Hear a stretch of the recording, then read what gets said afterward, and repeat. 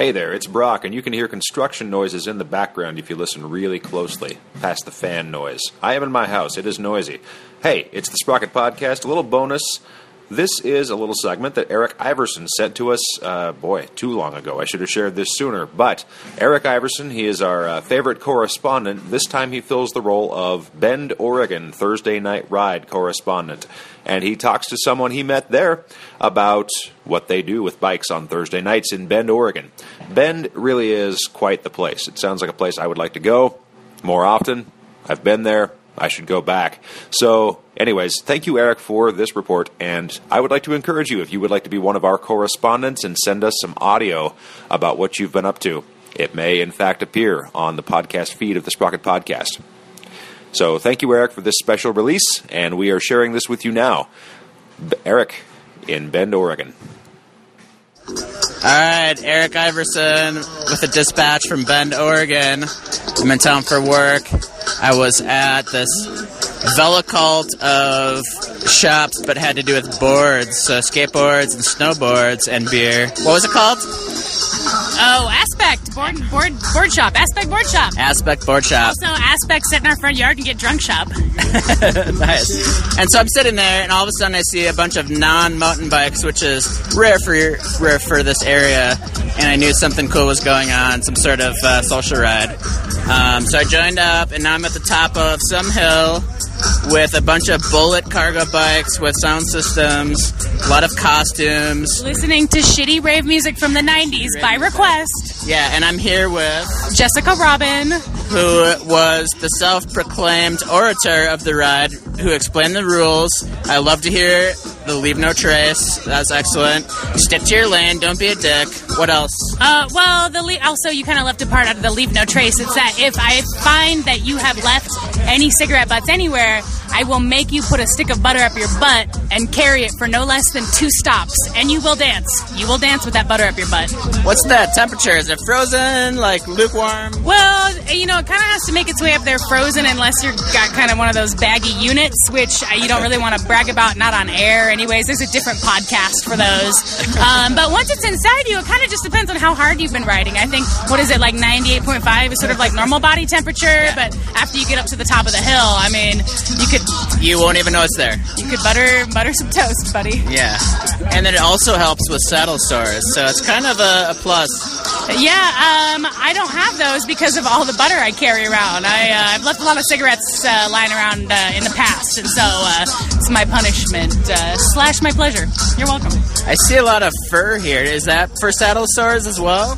No, we're just a bunch of kinky assholes. There's really no reason for that, honestly. There's no excuse. There's no excuse other than it's a bunch of furries on a first date.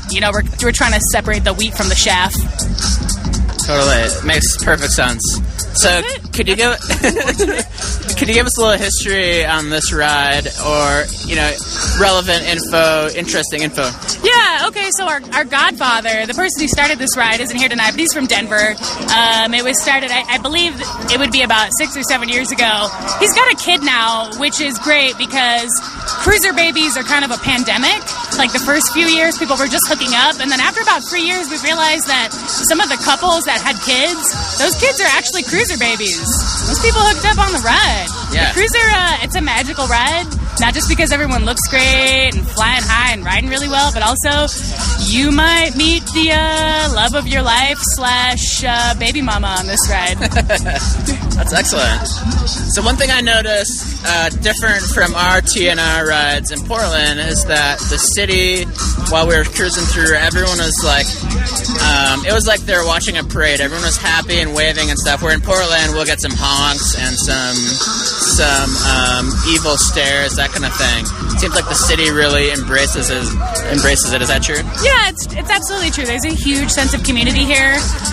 We get a lot of support, or we get a lot of people that are just completely unimpressed and act like they don't realize that there's like 30 people on bikes swarming them, looking amazing. They're just like chewing their gum and staring off into the sunset, and like, almost like just waiting for the cattle to get out of the way so they could just get on with their day. There's not a whole lot in between. There's like huge sparkling community support, or totally like, all right, get out of the way. I got to get to my ride. Yeah, but nothing. No animosity. Animosity? No, I got the animosity. Yeah. I've had a couple drinks. Good. Have another one. Let's invent some more words. Yeah. Nice. So, all right. So we're at stop number 1. Is this kind of the end, or is there more stops? Or oh God, no. It all depends on that guy in the black suit right there. So usually there's like a couple of minor stops, a major stop, maybe one more stop after that, followed by the dive bar. Dive bar, nice. Yeah. It's a Thursday night though, so I mean, speaking of separating the wheat from the chaff, that's like you'll find the hardest chorused members at 11 o'clock on a Thursday, sitting at the west side, talking about how sweet the ride was. Everyone else is brushing their teeth, get ready for work tomorrow. Okay, so it ends back at the west side. No, not always. It kind of just depends on what bar will have us. Ideally, okay, so the ride, we're a bunch of orphans right now. Previously, the Riverside Market was our spot. It was a super bike-friendly place. The couple that owned it, they separated, and then eventually it was sold to someone else that's turning it into like a fancy kind of a French bistro. So it's no longer our home port anymore, but it was the most bike-friendly spot. It had a great porch where you could basically park, 30 to 50 bikes depending on how many people showed up. So right now, we are at the West Side Tavern, meet at 7, right at 8 as always, but it's not really like the best spot, but they're willing to tolerate us. Cool. Yeah, and cheap drinks, it's got to be someplace where people can buy cheap booze and they don't mind people hanging out front. Right. It sounds really simple, but really though, it does take a facility that is really welcoming to people on bikes, to be honest with you. So it's a little bit harder than it sounds. We have some few sponsors, but we're almost kind of like trying to earn a reputation with some new places in town so that we feel welcomed and that they like to have us. Okay. We have to kind of encourage the people that show up to patron the places, even if it's just like a beer, you know what I mean? Yeah. Go in there, get a drink, tip your bartender. Yep, and then they know, if it's a weekly thing, they know, okay, we need to have staff on hand for 100 people if it's nice out. Yeah, and it's tough though because we want a lot of people to show up on the ride. Sometimes though those riders are under 21, and so we don't necessarily. It's an organized ride, and so we do have to kind of like Parker just turned 21, and he was our rookie of the year last year. And he's actually on the committee now because he's so awesome. You show up every time in costume, and you've got the white here. Yeah, that's great. Yeah, he didn't know what to wear tonight. Don't judge him. But anyway, I love it. That's great. Yeah, so we gotta find a place where it's okay for the people that are under 21 to hang out like on the other side of the building, right? Just in case. Most of the people that show up are 21 though, but we try and like monitor that as much as we can.